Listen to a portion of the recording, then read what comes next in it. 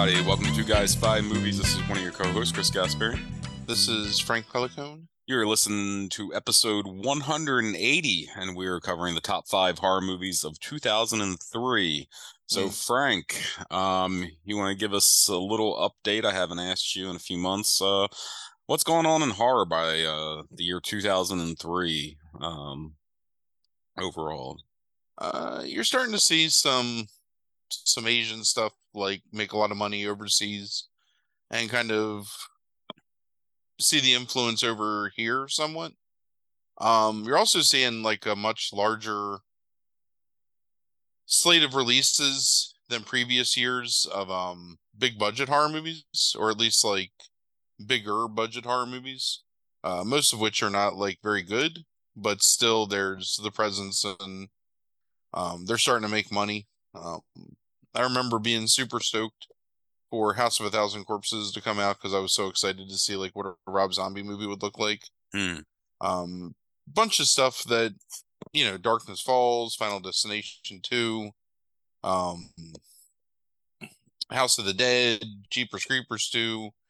I don't know what else. There's some sequels, like there's a Mimic movie, there's a Puppet Master movie. Not that those were released theatrically, but still like those are like notable like franchises. Um, One of the bigger things for the year is the Texas Chainsaw Massacre remake, the Marcus Nispel Hmm. remake comes out this year. And the first Underworld movie is released this year too. And both of those movies were pretty successful at the box office. So Hmm. you're seeing like a lot more just general horror, both domestically and foreign. And this is like kind of the influx of the import of these horror movies into not so much in 2003, but the stuff that comes out in 2003. You have companies like Tartan, Agent Extreme, is a big one from this time that starts picking up all the horror movies and like just kind of weird, like indie foreign horror and thriller movies. Kino Films, Scream Factory, they start to pick up like a lot of movies. So you start to see a lot of DVD because this is like the heyday of the collector DVD sets and Sure. just the stuff being released domestically. So every week you're starting to see releases from lesser known Asian horror and stuff from the past. And we actually have three movies on this list, all of which I found through just those companies I just mentioned, just buying them randomly, without really any kind of foreknowledge of them. So in terms of So our own history, these are like the Best Buy Borders days when things were getting released all the time and you were picking stuff up, right?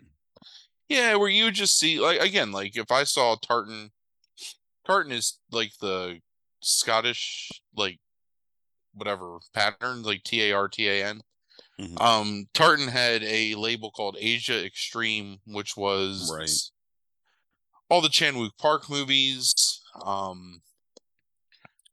A lot of Takashi Miike stuff came out on Tartan. They released at least like one or two films a week, and it was horror, action inspired, like anime-esque live action stuff. Um, some serious drama. There's a movie called Address Unknown that's kind of like a South Korean, I don't know, like return from war coming of age tale that's really good that came out on Mm. Tartan Video. But they were just every like week or couple of weeks you could count on Tartan to release something good. Same with Kino. Kino did again. They were like another distributor of a lot of Takashi Miike movies. I want to say Katakuri's was on Kino, I think. Mm. I'm pretty sure that Ichi the Killer is a Kino release. And then you had Scream Factory and Shock Factory that were doing not only just Japanese and Asian horror, but they were doing some of the older European horror. Like they released a lot of the Euro sleaze stuff on box sets. Right. The Pete Walker collection was from them. Like all the zombie collections and Nazi extremity collections and stuff. Just there was always like something every week that was coming out from one of those companies that was either hard to find or previously unseen, and so it was pretty cool. It was a good time to, be a collector, and I still have a lot of those DVDs just You still see from those that time names period. pop up a lot on things like Tubi and stuff like that, like when you're watching movies, like Yeah. for the distribution. Yeah, I mean, I mean, I know that Tartan still releases movies domestically from Asia. So I guess that all those companies maybe are still active in terms of distribution and stuff. Hmm. DVD collecting had gone down a little bit, but in the past couple of years has had a really big surge in boutique label DVD sales, Hmm. where it's just it's kind of like the video game limited run phenomenon, where they take and they're trying to entice you with the idea of the limited run DVD. And it actually, I mean, like they put really nice slipcovers, new original art. You get a lot of interesting, like kind of cool collector's editions releases, and they're not like a huge amount of money, like $25-$30 for like a nice like set or whatever. So a lot of times if it's something that you really want to see, it feels like it's worth it. Sure. Although all that stuff ends up being on Arrow and Tubi and whatever, Right. eventually Screenbox. Yeah, let me tell you, for one of these movies, you had to give me your old DVD and let me borrow it so I could watch it. And man, do I realize how much I don't miss DVDs, like whatsoever. Yeah, it's rough. It's like I do you remember that time period where it's like the cool like moving graphic was kind of neat and made it an experience? Uh-uh. Like I you don't never remember that remember. like No, initially? I remember it happening. I always hated it. It's like the first few times like it happened, it was like, oh, that's neat. Like, you got the music playing, and it's like you're hitting play. And then it quickly that little bit of like what innovation, like, didn't jolt anything in me Yeah, anymore. And now I want to die.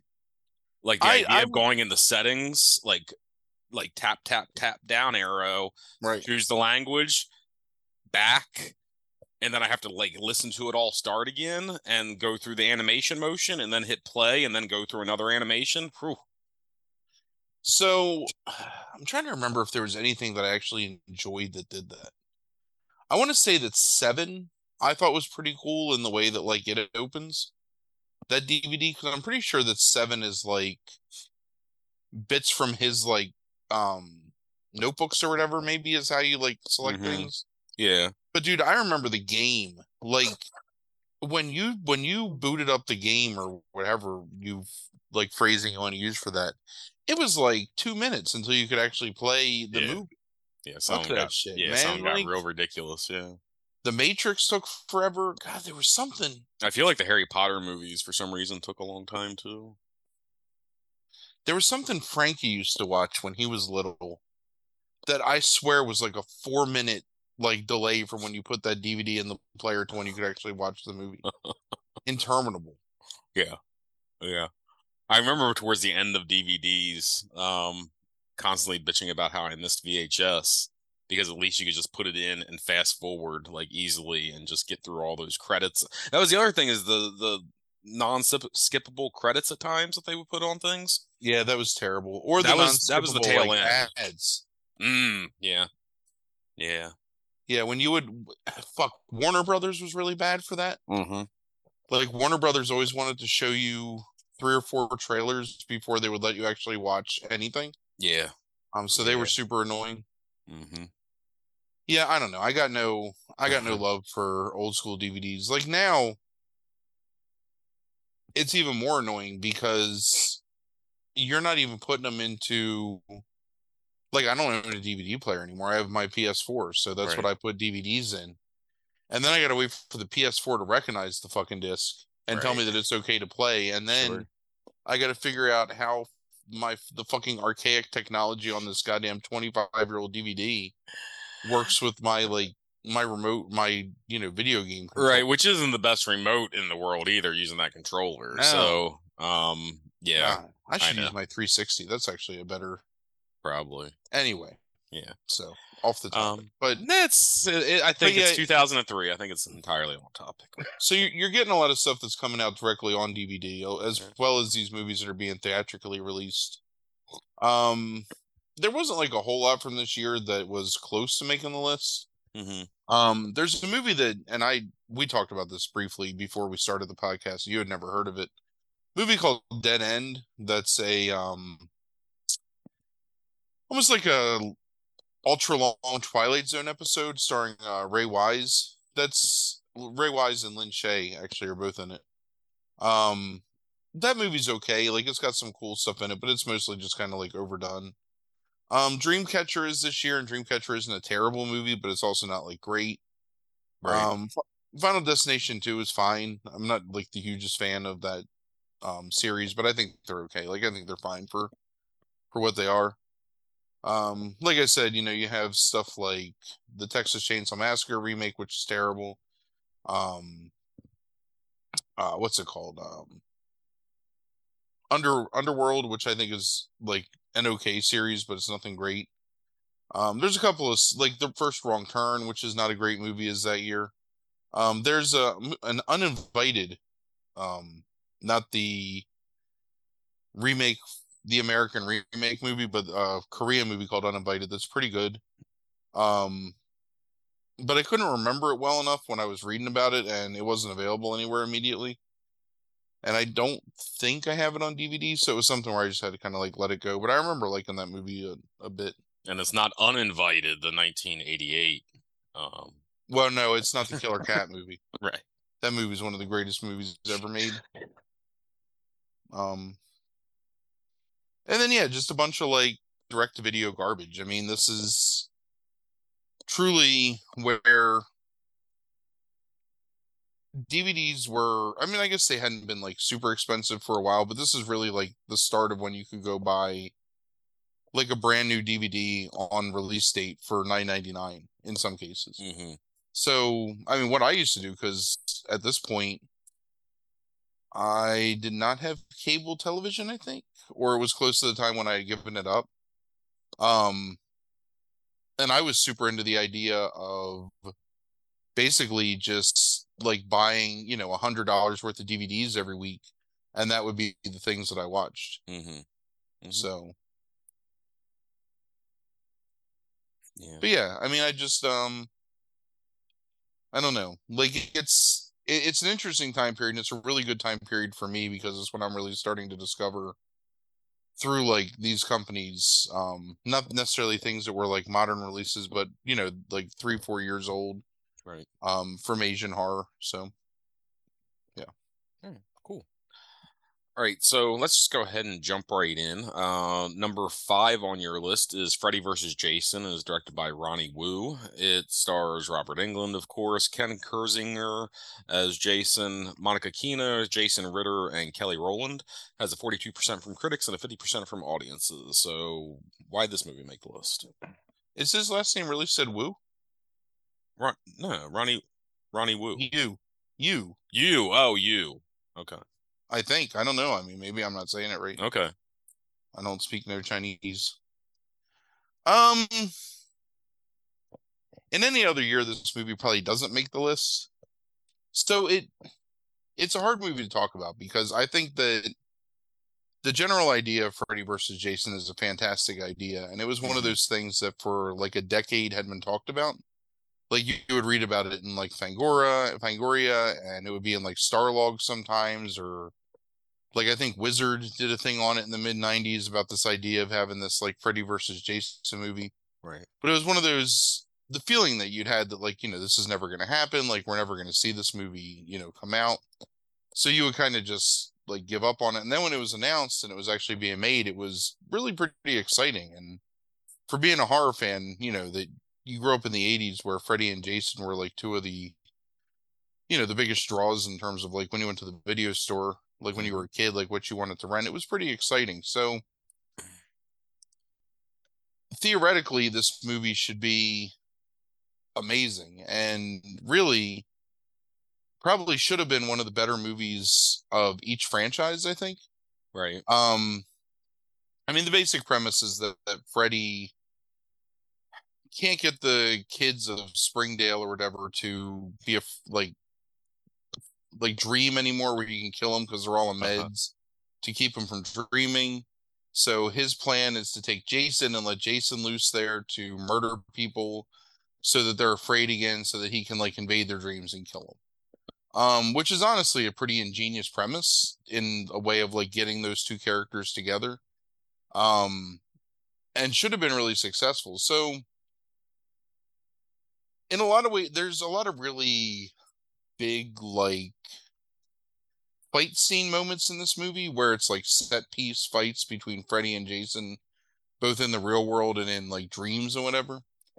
The biggest problem is honestly like the direction of this movie.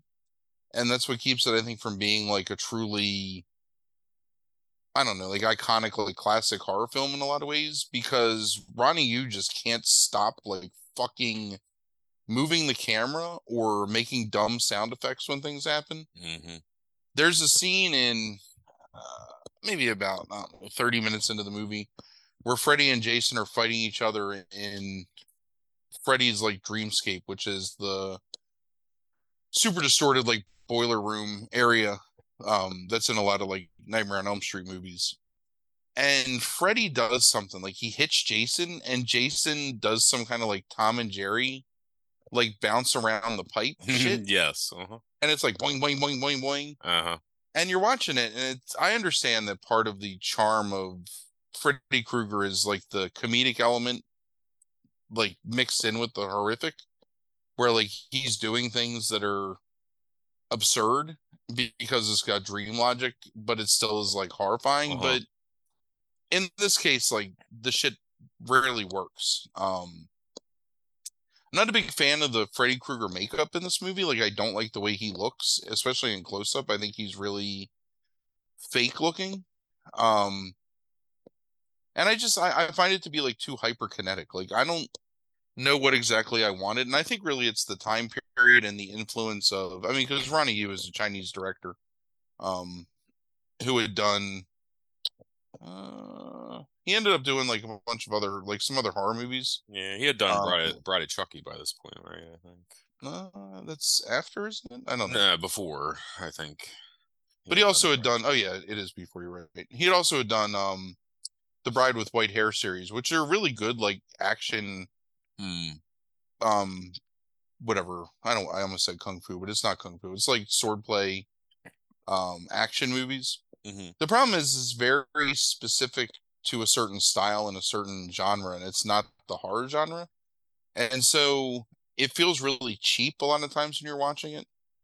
I still mostly enjoyed watching this movie this time, but I felt just I remember like how let down I felt when I watched it in the theater, just because it's so like it's just too goofy. And Yes.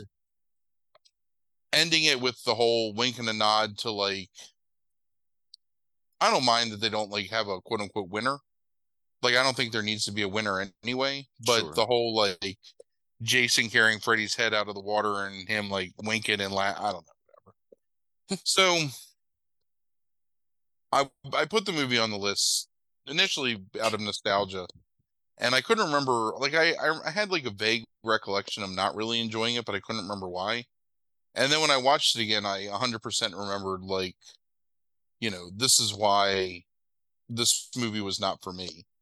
Um I think a toned down, more methodical, psychological movie in terms of like the Freddy Krueger aspect Hmm. and just like grimy, um, because it all feels overproduced. Like you never really Mm. feel any kind of Yes. like. There's a movie we're going to talk about next that goes the complete opposite, where it's too grimy and too dark and like everything's like wet and sloppy and whatever. And it's like there needs to be a balance between those two things. And here it's like everything is just. I mean, there's a scene where Freddy Krueger is like using his claws to like chop the ends off of like compressed air tubes to shoot him at Jason. Yes. And it's just ridiculous. It's like something out of fucking G.I. Joe. So there's a whole lot of like potential in this movie where it could have been, I think, truly fantastic. And I think the production and I think the direction like sells it short where it's just not that great. But still it's still fun to watch, still entertaining enough, just you know, nothing special where I think it could have been like really a special movie. Yeah, I think ultimately I agree with you. I mean, I think it's just a fun, like it was like a fun movie, like throw on and like, kind of like just like zone out and watch if you're not expecting anything out of it. And I don't think I was I've never seen it before, and I don't think I was expecting anything, and I actually don't really care about the idea so much of Freddy going against Jason, so it was just kind of like a ludicrous That's why I fun love movie for me. right. That's why like the premise of it I think is amazing. Like the idea that Freddy is using Jason in his hubris because he just views him as like a tool, and then like almost like immediately loses control over this tool Mhm. and has to try and go and like kind of take it back because like the dude's taking all his kills basically, which is like Right. the funniest part. It's just Yeah. like Jesus, like you're supposed to be sending them to me, not me sending them to Right. you. Right. Like that's hilarious, and I think that, but it's also interesting, and I think you really could have done Hmm. a good job like tightening that where like maybe you have some humor once in a while just because that's how Freddy is. And the Friday the 13th movies have that in them too. But don't make it the entire thing was like this over the top, overblown, actiony fight fest or whatever that ultimately I don't know, to me like falls short of its potential. So Yeah, like I don't think I was ever like kind of like really disappointed or annoyed by it, but the only thing that like kind of like annoyed me is like Freddy's Yoda moves, like right. like Oh yeah. like Because using it as like prequel Yoda moves, like uh-huh. is like tighten up in a ball and spinning and shit. Like Yeah. I didn't like Well, and using the force to throw Jason like all over the dreamscape. I mean, that right. stuff's Yeah. ridiculous. It wasn't fun So when Yoda did it, and it wasn't any more fun when Freddy was doing it. as a coda to this like whatever mini review or discussion, there was originally supposed to be a sequel to this. Do you know about this? Was this the Um Ash thing? yeah, involving Ash, That would have been Bruce fun. Campbell's character from the Hmm. Evil Dead, Yeah. where it was Ash versus Freddy versus Jason. Hmm. Where I think that maybe it was going to be called like Evil Dead versus Freddy versus Jason. Yeah. But Ash would have been like the protagonist, like trying to take them all down. Yeah. And I think that would have been a really cool premise, but I'll like ultimately they never got it to work. Yeah. They did make some comics that were based on it that I've never read, Mm. so I can't say one way or another. But yeah, I mean, I think the premise of it's pretty cool, and I think that it could have been a much better movie if they would have just I don't I agree with the grimier thing. Like, yeah, definitely. I think it should have been less. I don't know. There's something about this whole time period with a lot of American horror movies that's just they all look the same to right. me, and this falls into that. It's what I call fat horror, like fat ghosts, fat killers. Hmm. Hmm. Everything's big and bright and colorful, and nobody can Yeah. take anything seriously. Yeah, like everything looks the same no matter where you are in the country. It feels like no matter like Yeah. every yeah. I mean, the funniest thing about all of that too is that um the movie we're going to talk about next is the beginning of like this French like extremism movement that's the complete opposite of that. So it's an interesting juxtaposition. It's Yeah, not necessarily why I put them together, but I think it's kind of funny to put them together like that. sure. So Well, let's just move on. So the next yeah. movie on your list is High Tension, in some places also known as Switchblade Romance. It is directed by Alexandre Aja. It stars Cecil de France and Mai Wen. It has a 40% from critics on Rotten Tomato and a 67% from audiences. So So picking up from what you were saying. this is a movie that I was ridiculously excited to see before it came out. Because it legitimately had one of the best trailers of the early 2000s, using the Sonic Youth cover of Superstar, the Carpenter song. Yeah. With like some really haunting imagery. And it just really felt like it was going to be this amazing, like, throwback grindhouse horror movie. Hmm. And in some ways, it kind of is. But so the first thing, and this is like ridiculous that we're doing like this in two movies in a row on like a best of list, but the first real problem with High Tension is the fact that it's dubbed in English, and that's really the only version of it I think that exists. Hmm. And the English dub is terrible. Like, Yeah, the voice acting is awful. It doesn't really match itself. Like, the syncing is really bad. And the dialogue is pretty lame. Like, it feels like it's written by a non-English speaker. And in that case, just fucking like have the movie be in French and dubbed or whatever, or sure. subtitled. Yeah, Like, there's no need I to. forgot about that, and I was really disappointed when I watched it with that dub. Yeah. Well, that was so I went back and looked because I didn't remember it being that bad, but it's really bad. So the movie starts off, I think, pretty brilliantly in Yes. terms of the pacing and the setup.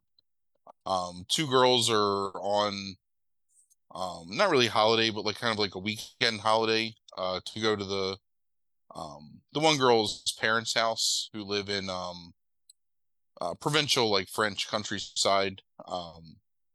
When they get there, they have like a quiet evening. The one girl who has some pretty obvious like lesbian undertones throughout the movie. She's kind of like staying to herself, and she's been annoyed with her friend because her friend is, in her opinion, like kind of throwing herself at this guy that she shouldn't really be interested in. So it starts off just as like this quiet, I don't know, almost like this. It's not similar in terms of what's happening in the movie, but similar sort of in setup to like something like Audition, Right. where it's just this very simple like movie about like people. And then there's a scene where a man is filleting himself with the severed head of a woman. And it kind of goes downhill from there. So they're in bed at night. The friend, fuck, I can't remember. It's Marie and what's the other one's name? Oh, geez. I didn't write that Anna or down. something like that. Sounds right. Hold on, I'll find it. It's Marie and Marie and Alex. Alexia, Yeah. right? So Marie is masturbating upstairs. I guess like you're supposed to think that she's thinking about her friend because she saw her friend naked Hmm. through the window while she was outside smoking. And this man comes into the house and proceeds to murder the entire family in a pretty gruesome way. So I'll say that I've never seen the director's cut of this movie before watching it this time, and I was pretty taken, not taken aback because like I knew it was coming, but I was pretty um shocked a little bit by how graphic the violence is, Mm. with just like a few extra seconds of the way they cut things scenes together or the way that they present it. So the man breaks into the house, murders the father, murders the child's son, murders the mother, and then takes the friend, the Alexis character, takes her prisoner, like putting her in his truck and locking the door. You see Alice escape or Marie escape, and she is kind of like following around and then goes into the truck to help her friend escape. But she gets trapped in it, and they're taken to this, taken on like kidnapped basically, and taken to this gas station. And Marie tries to go in, but the man at the gas station gets murdered, and she just narrowly avoids like getting killed or getting seen, I guess. Um, so anyway, so the first 45-50 minutes of this movie are this really tense serial killer kidnapping movie, where you're really, I think you're really invested in the idea of Marie like saving her friend and staying out of harm's way. And then you get the twist. And the twist being that there is no killer, right? That it's actually Marie who's the killer and who had murdered her friend's family because she's in love with her and wanted her for herself. And then the movie plays out with, her stalking the friend, and she ends up getting um basically hit by a car and um the movie ends with her in a psychiatric hospital and um, sort of like a jump scare moment. But I remember when we first saw this movie. When I first saw this movie, I was at a movie theater in Western Maryland because I was interviewing for a job. It's when I worked for Regal Cinemas. And on the night that I was there, just kind of like hanging out, like seeing what the theater looked like and watching people work, like kind of surreptitiously, I just walked in and watched the first, I don't know, like 45 minutes of the movie, just randomly. So Mhm. I didn't see the twist when I first watched the movie. And I think I remember you watched this with me, right? Yep, Like we watched at this together Regal, yeah. at Regal. Mhm. And I remember telling you how great like the opening was and how Mhm. like, oh man, this movie's awesome. And then you get to that twist and it's hard to explain like why it's so bad because when you say it doesn't sound as bad as that. Like it actually sounds kind of cool. But I feel like it's so Can I take a stab at it? yeah, go ahead. I think I think what it is that you get pulled into, like you say, this kind of like grisly, gruesome, like, tense throwback, and then they have to ruin it with this like modern mind fuck. And I Yeah. think you get so invested in that first 45 minutes in just wanting to see that play itself out that when they throw the twist in, it feels so unnecessary because you're so invested that it sucks the wind out of the movie. It also feels unearned in the sense that like when you go back and think about what happened, it never quite matches up exactly in the way that like makes sense Yeah. from the perspective of she was the one that actually did it. Mm-hmm. And I guess like as long as you're willing to just accept the fact that all that stuff was in her head, that it's fine. But Right. it's like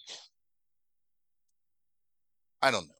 And it's just a little too dirty, like purposefully dirty for me, I guess. I don't Mm. know. I can't explain why, but like watching it, I just kind of was like, all right, like that's enough like fucking like filthy ass grime and I don't know. Like I get it, his fingers are dirty. And so I started thinking, and I've never actually like read any critical analysis or reviews of this movie. Uh-huh. Is this movie meant to be a criticism of how like feminists view men, do you think? Oh, I don't even know how much of that kind of analysis really exists on this movie. I don't think it's like that highly regarded in that respect. Um Say it to me again now. I think that Aha is making a veiled criticism at how feminists view men. Hmm. Like not in reality, but in his perception of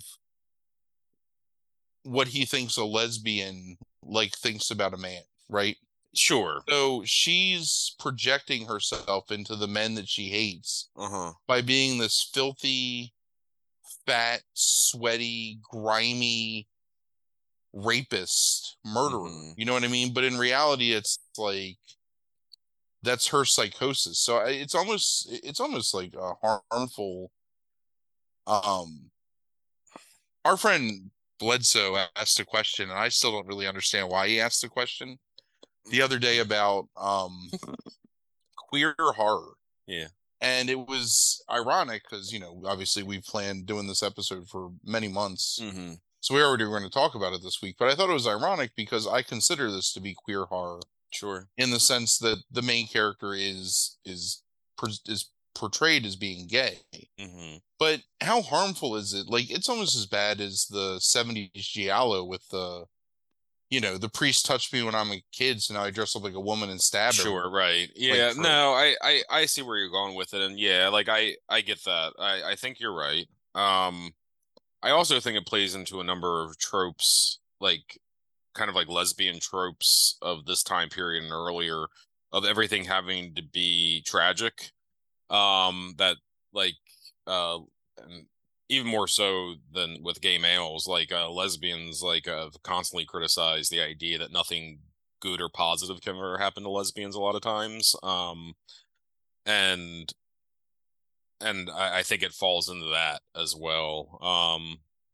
But I think your point is more important here, which is that yes, it's a negative portrayal of a lesbian, ultimately, and how errant their thinking is of men. I agree. So I think that's part of the other issue I have with it is just this, like, she becomes so one-dimensional after Yeah. it's revealed that she's just crazy. To the point where at the end there's not even any nuance to it. She's just a lunatic. Yes. And I think that you get diminishing returns with Alejandro Aja anyway Yeah. over the course of his career. And he becomes just somebody that is like an inch deep and 6 inches wide, basically. Like he's not really making anything but glitzy movies that have some shocking imagery in them. Yeah.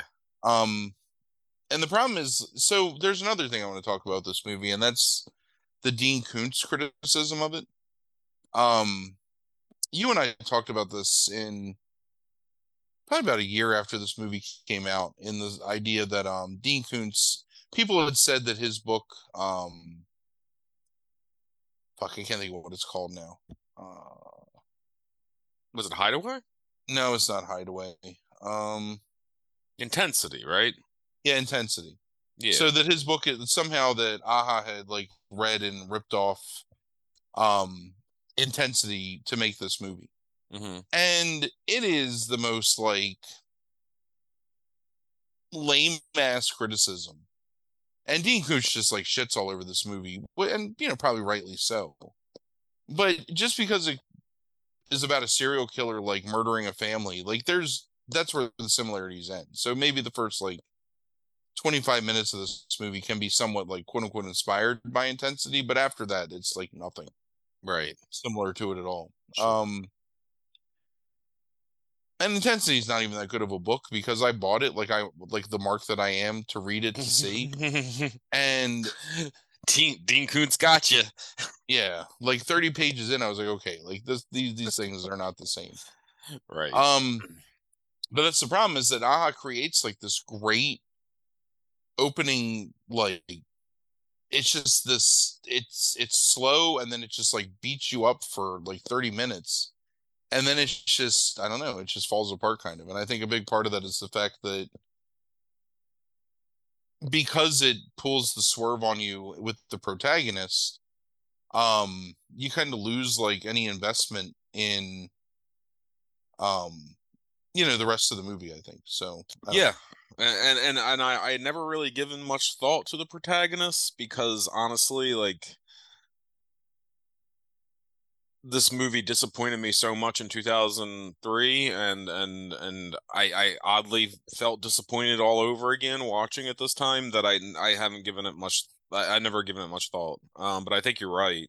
So I think there's problematic nature on top of it being kind of like a disappointing. But I will say, just so we're not like completely, I think the first like 40 minutes of this basically is still the gas station, right? right. Like I think is fucking well done. It's just this tale of two movies where it's this great damn movie until you get to the mind fuck, and then it just kind of falls apart and is just, I don't know, typical of the era to me. Like where it's like it's all in their head, or that's what I associate a lot of the 2000s with, is like that kind of shit. And So um the interesting thing about this movie is that it's kind of the genesis point for some really good films that come after it, in what they call broadly like the New Extremity movement, and then in like a more specific terms like the French like extremity movement. And we've talked about several of the movies before, like we've talked about Frontiers. I think, have we talked about Frontiers? I don't think so. Well, we will at some point. We Yeah. talked about Inside. Calvary is kind of like related to that. Oh, and interesting point, Calvary just got a re-release because I guess it's the Yeah, I heard that. 20-year anniversary of its release Mhm. with extra footage, so I'll be buying that at some point to watch that shit. But so interesting that, whereas it kind of falls short. Now, the other thing too that comes out of this time period is stuff like The really disgusting shit, right? Gaspar Noé, the Lars von Trier, like Antichrist and Nymphomaniac, probably like the House that Jack built, I guess probably is like a sort of extension of this. That Martyrs movie too, right? That I never Martyrs. watched, and I've been told not to, basically. Here's what I would say about Martyrs. Number one, don't ever watch the American remake of Martyrs because it's terrible. The French movie is a fantastic movie. Like, it's really a good movie, except it's really difficult to watch and is so aggressively bleak that you feel really bad after you watch Martyrs. Like, Martyrs is a movie where you watch it and you kind of just sit there for a little while, like, lifeless, and then you don't want to do anything. Like, it really just kind of fucks you up. Yeah. That other movie, the Pregnant Woman movie, the French one you made me watch. Yeah, like Inside. we did talk about that on the podcast. Yeah, that's another one probably, right? L'Entour. Yeah, that's part of that. Yeah. Extremism. Frontiers is a fantastic movie. To me, it's like the French, like Texas Chainsaw Massacre. Yeah, I think I think we'll be talking about it sometime soon. Praise I can give it, but so Aha kind of like jumpstarts this horror movement, but ultimately, like, I think is unsuccessful in his his endeavors. So yeah, but it's half of a really good movie, and like you just kind of laid out, like it kind of informs some of this other stuff coming later this year. Yeah, for us later this year. So. Yeah. Yeah, unfortunate, but still, I think it's still worth watching. Like, if you've never seen it. Oh yeah, definitely. But all right, so I guess we're heading east now. Heading east. Yep. Yeah. So number 3 on your list is Gozu, directed by Takashi Miike. It stars Yuta Sone, Sho Ikawa, and Kamika Yoshino. It has a 72% from critics and 80% from audiences. So you want to tell us a little bit about this one and why it made the list? So, it's hard to not put a Takashi Miike movie on a best of list from any given year. Just because Miike is always going to do something interesting with the movies that he makes. Yeah. We had talked about when is the Katakuri's? 2001, I guess, right? Yeah. So we already talked about Happiness of the Katakuri's. We have some other movies we'll talk about eventually. Miike's movies always feel like he saw something else and was like, you know what? Like, I'm going to make the Japanese version of that, but just make it ridiculous. Right. And I think that this is the reaction to seeing some Lynch movies, basically. Yeah. Because this is really... I think it's Mulholland Drive, probably, in 2001. In his own weird, like, almost inimitable style, like, an homage to David Lynch. Sure. The basic premise of this movie is that there's this guy who's like a Yakuza captain who's going crazy. His younger brother is sent to kind of take him out to the provinces to kill him, because he's kind of a loose cannon, but his younger brother doesn't want to kill him. Then his younger brother kills him accidentally, but then he loses the body, so he's wandering around this small, like, deserted seaside town trying to find the body. And he encounters all these weird characters, and then he finds his brother again, but now his brother's like this beautiful young woman who keeps trying to have sex with him, and he's a virgin, it turns out, with an enormous penis, which is mentioned like numerous times in the movie. So he brings his woman brother back to the Yakuza boss that wanted to murder him in the first place. That Yakuza boss gets off by putting metal ladles in his anus, in order to achieve erections. He ends up getting killed by uh, Minami, the younger brother. When Minami punches him with a ladle up his ass while he's trying to fuck his sister brother, and he dies through like orgasm, and then sister brother convinces Minami to have sex with her, but it turns out that um, Osakai or whatever the older brother's name is actually living in her vagina and uses Minami's penis to like pull himself out, and basically give birth to himself, and then they all kind of live happily ever after. So, Right. Mixed in with all of that is some pretty. It's a pretty good job, Frank. Yeah, And I like think I. getting it down to its core. And I Yeah, I think wasn't being facetious. I think I hit the salient points. Yeah.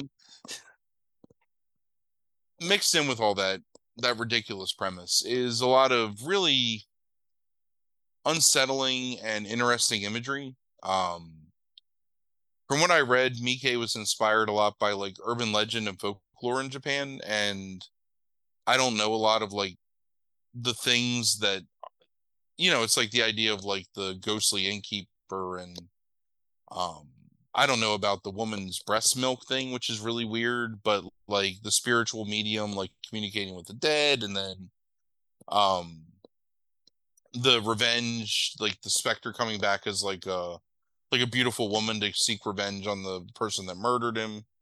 All those things are like tropes in Japanese mythology, or folklore, or whatever you want to call it.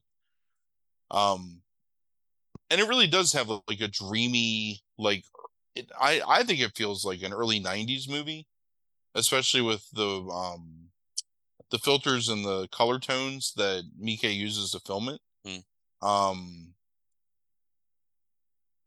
it's just very languorous and dreamlike, almost to a fault at times, where it doesn't feel like things are happening for a very long time.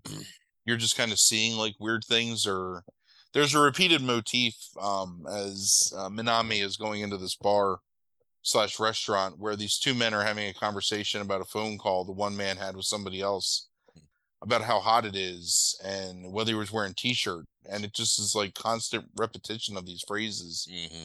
almost to the point where it becomes like a mantra where you kind of almost just sort of zone out on it. um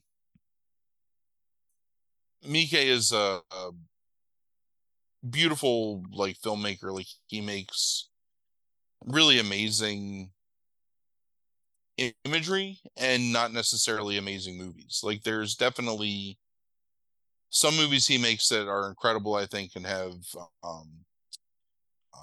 good plots and stuff. Like I think his Harakiri remake is fantastic. I think his Zatoichi movie is really good. Um, his sort of remake of Seven Samurai, Magnificent Seven, and 13 Assassins is really fucking good. Um, and then sometimes he makes a movie like this where you can't fault it for how it looks because it's beautiful and it like draws you in. And at times, like I think it is really compelling, Mm-hmm. even in its grotesquerie, because there's a lot of like really like grotesque moments in this movie. Yeah. But it's just it's too long by about 30 minutes. Yeah. And like nothing happens. And it might just be maybe like we appreciate Lynch when he does it because Lynch is making movies in our language. Mm-hmm. And we're watching a movie that I think really relies upon an inherent knowledge of folklore and culture. Yeah, he's And using the symbols of our collective unconscious as Americans, I think, Lynch, and this is not. yeah, so there's actually the perfect encapsulation of this. There's a scene where Minami is directed to go to talk to this woman who might have seen his brother because his brother's corpse disappears from his car and he's looking for him. And he goes into this room and the woman's there and she's talking. And when you read the subtitles, it it's parsing her words so that they have like pauses in between them. But because I'm not, you probably felt the same way. I'm not a native speaker of Japanese. Like I don't understand it. Right. So I'm not actually hearing those pauses necessarily. But what you find out is that she's reading a cue card off the wall and she's pausing every time because the cue card is like pushed into a corner and she's kind of like reading back and forth. And I don't know why like all of it makes no sense, but I Right. know that there's something there Sure. that is meant to make sense if you understand it. And I Right. think that may be the problem. Like, I think so too. I don't think it's a terrible movie, and I don't think that I think it's definitely worth watching, Hmm. especially if you're a fan of Miike and his movies. Like, Hmm. but you should never. This is also the problem with Takashi Miike is that you can go watch a Tarantino movie or even a David Lynch movie or a Wes Anderson movie or a Paul Thomas Anderson movie, and you can kind of expect a certain thing if you're a fan of the other movies of that person's, whatever filmography. That is absolutely never true with Takashi Miike. Like every Takashi Miike movie is a unique thing unto itself, and you can love one and absolutely despise another Hmm. easily, I think. And I think that's one of the things with Gozu. Like if you've watched Audition and enjoyed it, or you like Ichi the Killer and or you really like Katakuri's maybe, or even something like Rikio or whatever, Hmm. like don't immediately think that you're gonna watch Gozu and be like, oh, this movie's amazing, because you might like absolutely despise it. So I Yeah, would I say, mean, we've documented my like, like kind of like history with Mike. Well, not fully yet, but I mean, like where I'm really mixed on the guy, and even in the same movie sometimes. Um, so yeah, like this, he always is making different movies, and that's one of the things. Besides just being this kind of like incredible filmmaker, even if I don't like the story or I don't like the movie, there's always something interesting about the guy, and it's always different, yeah. and I can really respect that a I lot. mean, here's one of the craziest pieces of praise I can give this man. He made one of the most uncomfortable and graphic action movies ever in Ichi the Killer. Hmm. And I mean, you and I feel completely differently about that, but Hmm. it's like I think it's a fantastic movie. And then made one of the best like kids movies I've seen in decades in The Great Yokai War. Right. And I don't know, like that's what this guy is. Like he just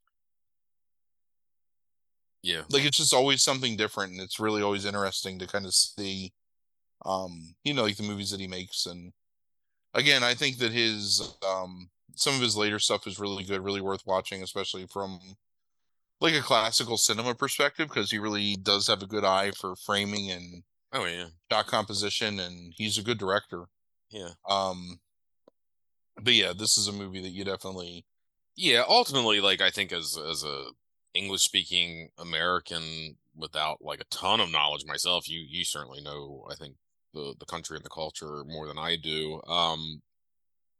Maybe outside of professional wrestling, but it becomes this kind of inscrutable movie in some ways, I think. Like even though I really respect the filmmaking, and I have this feeling that it's to some degree making fun of Lynch. Like it's like a part homage, part tongue-in-cheek homage. Like um that's the feeling I get from it, because I think he goes too far sometimes, and I don't think that's excess. I think it's purposely done to get a laugh. Um is what it Um, feels like it to me. Like, Maybe, but I still think he's got a huge amount of respect for Lynch and what like Lynch has done. well, I right, we do too, and we still make jokes. Oh yeah, sure.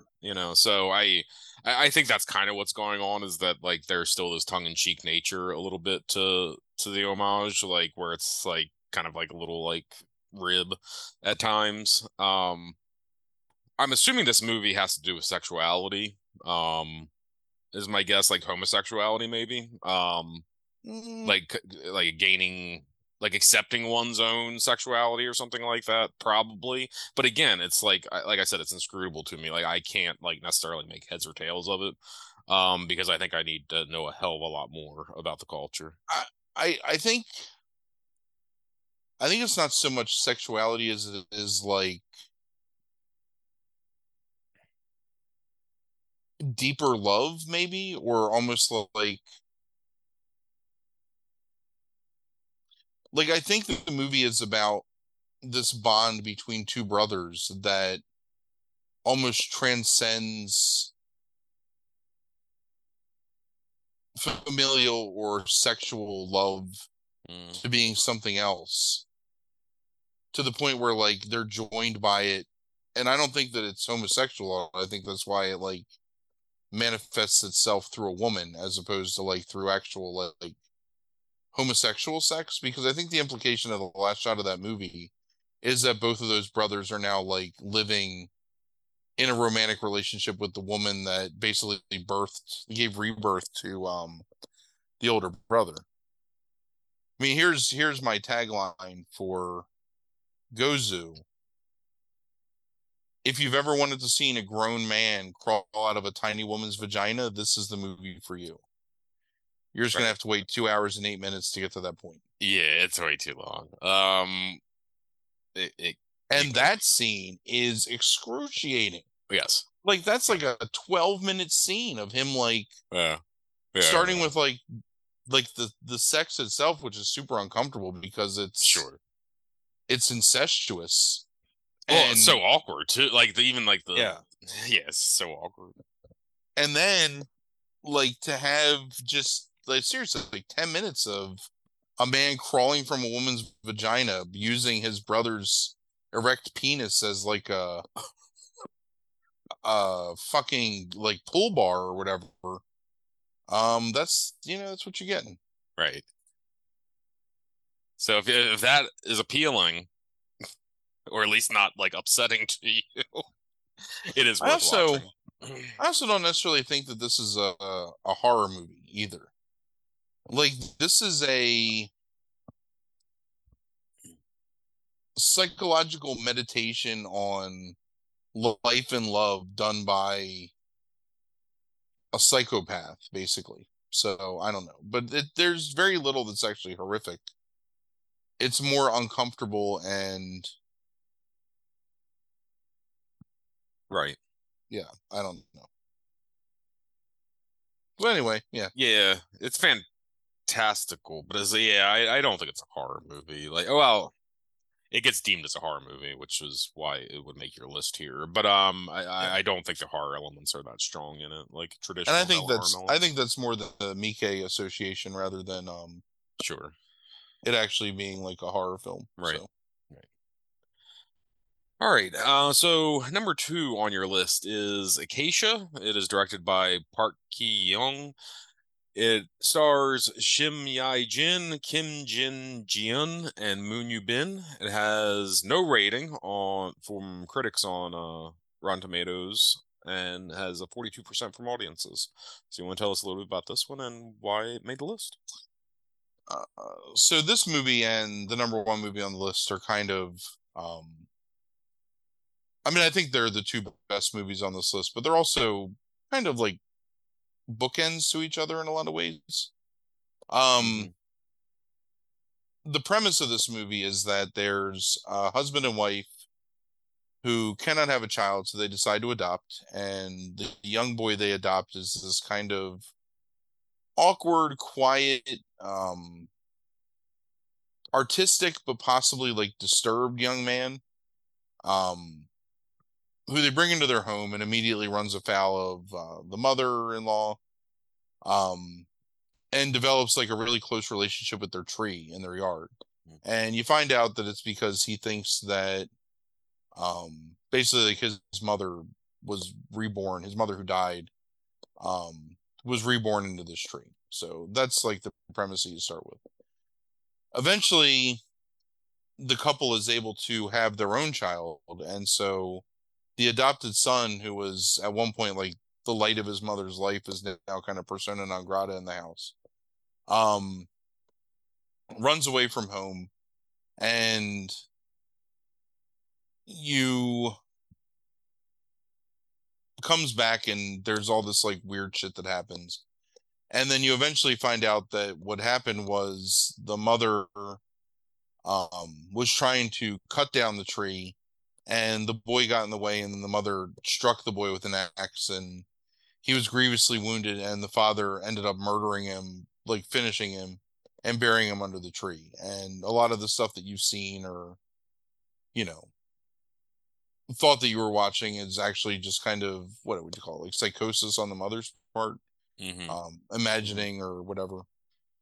Um, this is one of those. It's one of those weird movies. So you said it yourself that like you had to borrow my DVD version of it in order to watch it because it just doesn't exist anywhere.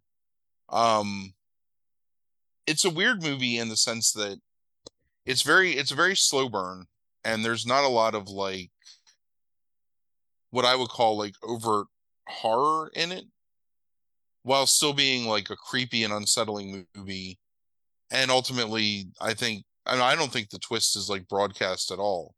Like I think it's pretty Right. surprising. And again, another reason why I think that it's kind of like a bookend piece to the number one movie because it's pretty similar in that respect. And they're both South Korean. Um, but it just kind of went away. Like I've never heard anybody else talk about this movie. I've never seen it anywhere or on any lists or anything. But I remember we had another movie that I put on the list that you couldn't find for a long time. I think it was 2000 or 2001 called Shinkoku, Mm-hmm. which is a Japanese horror movie that was really similar. Like one of these things where not over the top and nothing that I guess kind of like drew the attention of um like the masses or whatever, like inspired anyone to imitate it. But just really well done, really well filmed, creepy, like Mm-hmm. well acted. Um, I really feel like it's got kind of a Stephen King feel to it in a way. Like it feels like a Stephen King short story or something. Right. And I mean that in like the best, like as the best compliment, where it feels like classic and well constructed and effective. And I don't know, Mm-hmm. I really dug it when I first saw it, and I hadn't watched it since probably 2003. Mm-hmm. And I saw it was this year, and I was excited to put it on the list, and it was good to watch it again. So Yeah. So to your point, so it's like Rotten Tomatoes. There's 3 reviews up from critics. It doesn't have enough to actually get a score. 2 of them are positive and one is negative, basically saying it's not scary. But the people that are reviewing it it's filmcritic.com, good old Scott Weinberg, which I always see from eFilm Critic, and then Dread Central. Those are the 3 reviews that are up. yeah, Um, Dread Central makes sense because they were. I'm actually surprised that Bloody Disgusting doesn't have a review of it, considering that like they were like the Asian horror review hub of like this time. and it could be that they do. I mean, but sometimes they just don't submit them, I think, because it's like, why are we submitting this for this movie? Like, Yeah, that but makes it sense. still works to work what you're saying. Um, yeah, like it is a little surprising with some of these movies because, like, to me, it's like it's gonna come out sounding wrong. Like, if you know them, and I know you know your shit, but it's like if you know them, it's like, how is this not like available somewhere? Like without like rights issues or something like that. And it doesn't seem like there's any rights issues. It just seems like it's been forgotten. Yeah, I think people just forgot it. Yeah, and it's really weird to me that it's like this is only 20 years old and has already been forgotten, and maybe that's just a product of time. I don't know. I guess I would just be starting to notice these things now, like at our age. But maybe that's just what happens. But yeah, I watched this. I thought it was good. I I thought it was good performances out of the primary cast. I thought the kid was believable, like in his kind of like oddity, like oddness and Yeah, creepiness and stuff like that, which I don't makes you say feel sad often at for him children. too. Yeah, absolutely. I don't really say that often at children, but I think the child does like a really good role here because the creepy child thing is kind of like, yeah. Um, but I think it's like he's creepy, but he's sad, but he's also like, like a little weird, and I think that works. I mean, I think my only criticism really is like and I don't even know if it's true. It felt like it had too many endings towards the end. Like it felt like, oh, this is the end. Nope, it's there's a little Yeah, bit more. And then there's a little bit more. There's a couple more minutes. And then the credits come and it's like, oh, there's still a little bit more. Like that's like my only mild criticism of it. Uh yeah, solid movie. It's weird that like people don't talk about it more to me because I wouldn't, I don't know why you wouldn't. Um, right. it Yeah, I don't seems know. like a pretty early example, right? I mean, But I think there was a saturation point with Asian horror where there was just too much of it and people kind of got sick of it, which is kind of the lull. And we'll see this in, I don't know, like 08, 09, I think, without going back and looking specifically. It's really like people moan about these movies, but it's really It Follows, Babadook, The Witch. Like that's what kind of brings horror back after the big push of like Asian horror. Sure. Because people got real tired of seeing like the long-haired spooky girl, in the movie. And there's so many movies that were like that that when someone saw that it was from an Asian country, I think the assumption just became like, Right. fuck it, like it's just going to be the same thing, and I don't care. But I think those movies can still be really effective, like I think that Acacia is a really good example of, and the next movie too and we've talked about that movie before anyway, but a really good example of a movie where you can just say like it stays with you a little bit, like it's interesting to watch, Yeah. and there's images that will always stick with me from this movie. Yeah, it's the ability of this director to make you feel unease at looking at a fucking tree, I guess. Sound is a big part of that too. Yeah. There's a little Lynchian element there too, I think. Like Lynchian element. Lynchian, yeah. Yeah, I agree. But it's much more of a straight horror movie than seeing something like, Gozu. Oh, sure. Yes. Yes. No, a solid movie. I'm glad you put it on the list so I could watch it. Glad I was able to get it to you to watch. Yeah, right.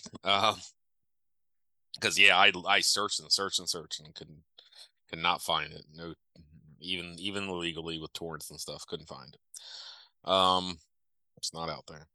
All right, so number one on your list, also Korean horror, A Tale of Two Sisters, directed by Kim Ji-woon.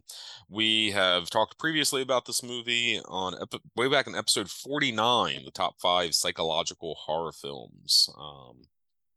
Highly downloaded episode for us. So you want to tell us? It has 85% from critics, 83% from audiences, highly regarded all the way around. Yeah. So you want to just kind of tell us just a little bit about this and why you hold it in such high regard as with everybody else? One of the few movies that can be remade and still be effective. Based off of a Korean folktale, Red Lotus something. I can't remember. It's like Two Flowers or whatever is the name of it. But it's the story of these two sisters who go to live with their father after the death of their mother. They dislike their new stepmother. There's some weird like haunting shit in the house where you get the impression that maybe the stepmother was responsible for the death of their mother. And then ultimately there's a twist at the end, which we've spoiled in the original talking, but if you've never seen it before, I'm not going to spoil it now. Very, very effective horror elements to this movie. Like there's a lot of really, and I just said that, people got kind of tired of the girl with the long hair, but I look at like this and I look at Cairo, the Pulse movie, as being like real trendsetters in the idea of like how you film the way things move in a unique way that makes it unsettling and alien and still like ultimately believable and scary. And I think that Tale of Two Sisters has a number of scenes that fit that description. And then when you get to the end of the movie where you find out what the twist of the movie is, like it's heartbreaking and it's poignant and super effective. Really great performances in this movie. To my complaint about High Tension being like dirty, this movie has the right blend of like clean and crisp, but also like decaying and like rot, like hiding under like these bright exteriors. And it's just, yeah, it's a good movie. It's a great movie. It's one of my favorite horror movies of the 2000s. And And definitely a movie I think that deserves the praise that it receives. And one that's worth watching. Uh, I don't know where it's available. I have it on DVD, so that's how I watched it again. But um, I'm pretty sure it's available It streaming was somewhere, right? not right now. It's not. It was available on YouTube actually, up until about maybe like a week ago or so. And the copy that was the subtitled copy that was up has now disappeared. But Uh, that's how I was able to watch it. Was I guess probably now that it's been pulled probably illegally on YouTube. But that was the only place it was at. It's been on Asian Crush at different points, which is a decent service with ads, for Asian stuff. Particular, there's a lot of Asian horror on there a lot of times, but that's some of my go-tos when I'm watching some of the stuff that I look at first. But yeah, unfortunately not available anywhere right now. yeah. It says that it's a premium subscription on Prime right now, but when you actually look at Amazon, it's not. The title is just unavailable. So You guys want to come hang out and watch it? Be my guest. yeah, I mean I think this is like one of like the crown jewels really to me of horror during the like Asian horror during this time. I find it, even though I like things like the Japanese things like Ju-on and that kind of stuff, like I from a horror standpoint, I really like the psychological depth of this and the drama of it and like the slow burn nature like of like mixing the horror with like a true like kind of like fleshed out like plot and stuff like Mm. that. And I really enjoy this movie a lot. This is, I guess, like the third time I've watched it, but every time I watch it I'm really taken in by it and really enjoy the imagery and stuff and like how the horror scene aspect scenes of it play out. So yeah, um, it's definitely like probably of this decade, like probably one of my it's become one of my favorite movies, horror movies probably. I guess. Um, I think I'm really just turned off ultimately until later in the decade. There's stuff like by American movies during this time period.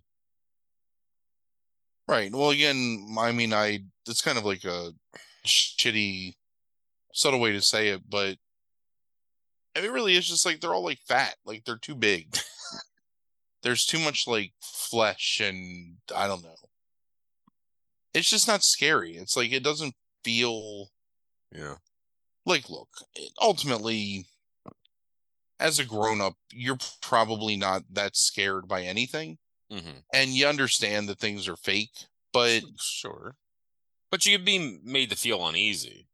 like you For watch something we talked about this movie before. It's the Kiyoshi Kurosawa movie Creepy. Did yeah. you and I talk about this with the family that like kind of like is taken over by the guy that is like I don't know, just breaks into their house and it's this Yes. Yes. crazy like sometimes slow burn, sometimes it just like assaults you. And I don't know, man, it's super effective and like really unsettling and I don't know, like it feels real and it feels uncomfortable and it's like then you watch some garbage like what the fuck? Insidious or something like that. Right. And Yeah. like who the fuck cares? Like that Yeah. shit's trash. Mm-hmm. So I don't Yeah. know. Talented director though. He goes on also to direct I Saw the Devil, which we talked about. Can you Yeah. believe it, Frank? Way back in episode 9. I love that movie. We talk Yeah. about it again if you want.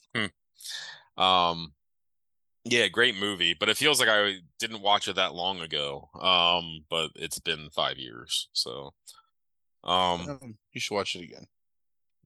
yeah, I probably will at some point. But yeah, maybe that's just like that time out of joint shit that's like keeps happening the older I get, like where time doesn't If make sense if anymore. It's like all collapsing on itself. if you would have asked me, I would have told you we talked about that movie like last year. So It would have been in it's one of the first episodes we didn't re-record, so it still would have been in 18. Yeah. Like September something like 18 or something. Um, which is crazy. But yeah, so we'll be back. Talk about time out of joint. We'll be back next week with a return slot of Fear and Loathing in Las Vegas. Um, which Breaking Kayfabe we have already pre-recorded, but we're right now covering Frank's vacation, which you got to be excited for, right? Yeah, I'm super excited. It's on right now we're recording this on a Friday night, so on Tuesday I'm gonna be on a plane flying to Thailand. And So then when you're hearing this right now, it's going to be 2 weeks after he was on that plane. So, wrap your head around it. I'm coming to you. Educate yourself to So this reality. just so you know, right now it's 2566 in Thailand. So I'll be several hundred years in the future. So not What? only, yeah, the Can year you in explain Thailand this? is because it's based on the Buddhist Advent or whatever.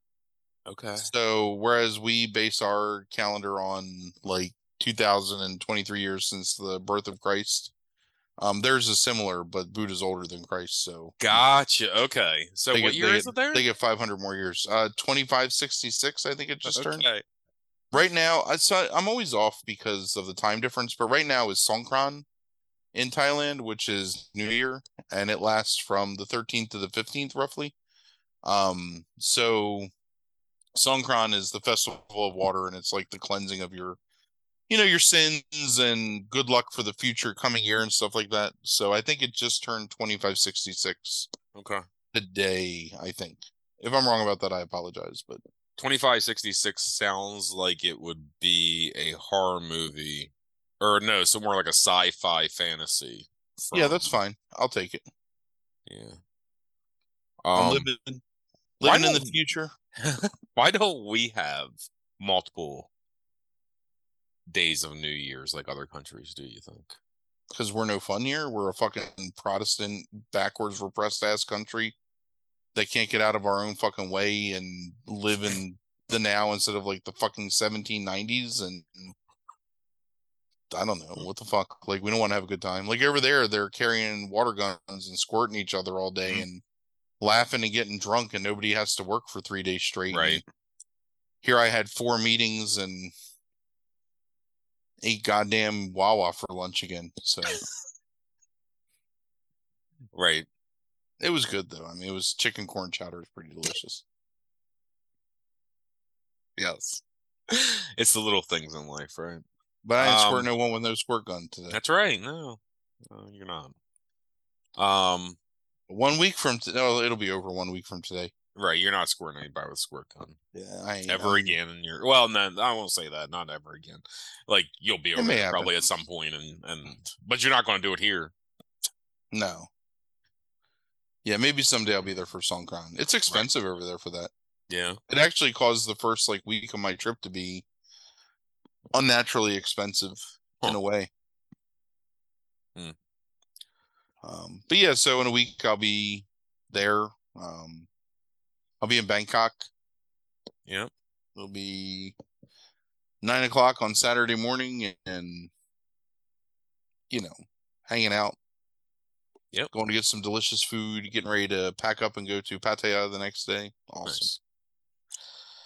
All right. Well, good luck with the trip, and we'll be back with another pre-recorded episode for you next week. We might give you a surprise fresh recorded episode though, depending. On the Spin Chagrin, yes. Oh, right. This primary podcast. I know. It's like, that's what I'm saying. It's all it's whack. Yes. It's out of whack. Let me say not this. whack. This I'm flipping through Tubi because I'm just trying to put some stuff on a watch list for myself. Mm-hmm.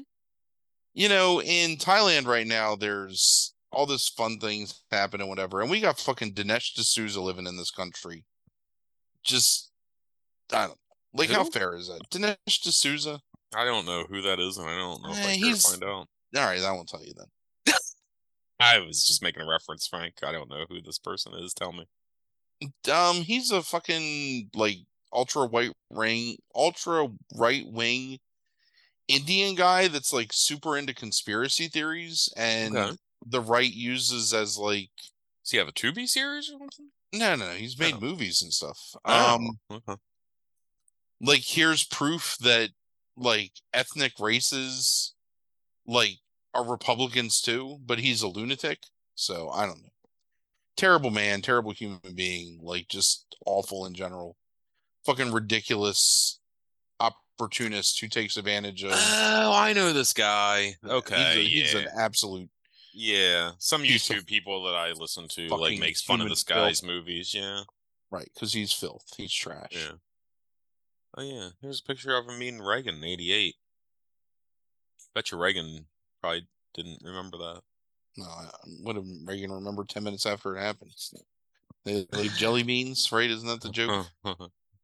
Where's my Yes. jelly beans, mother? Yes. Yeah. Oh, for the days of when Um, spitting image or whatever the fuck those puppets were called was like the height of political commentary. right. That's All I true. had to think about was, could I play Legend of Zelda and with my GI Joes in the morning? Right. Well, hopefully you'll be thinking about water guns some year, Frank. So, You're thinking and about not real ones. uh, you're thinking about Samtum in a few days. So right. All right. Thanks for listening, everybody. Have a good week. deuces.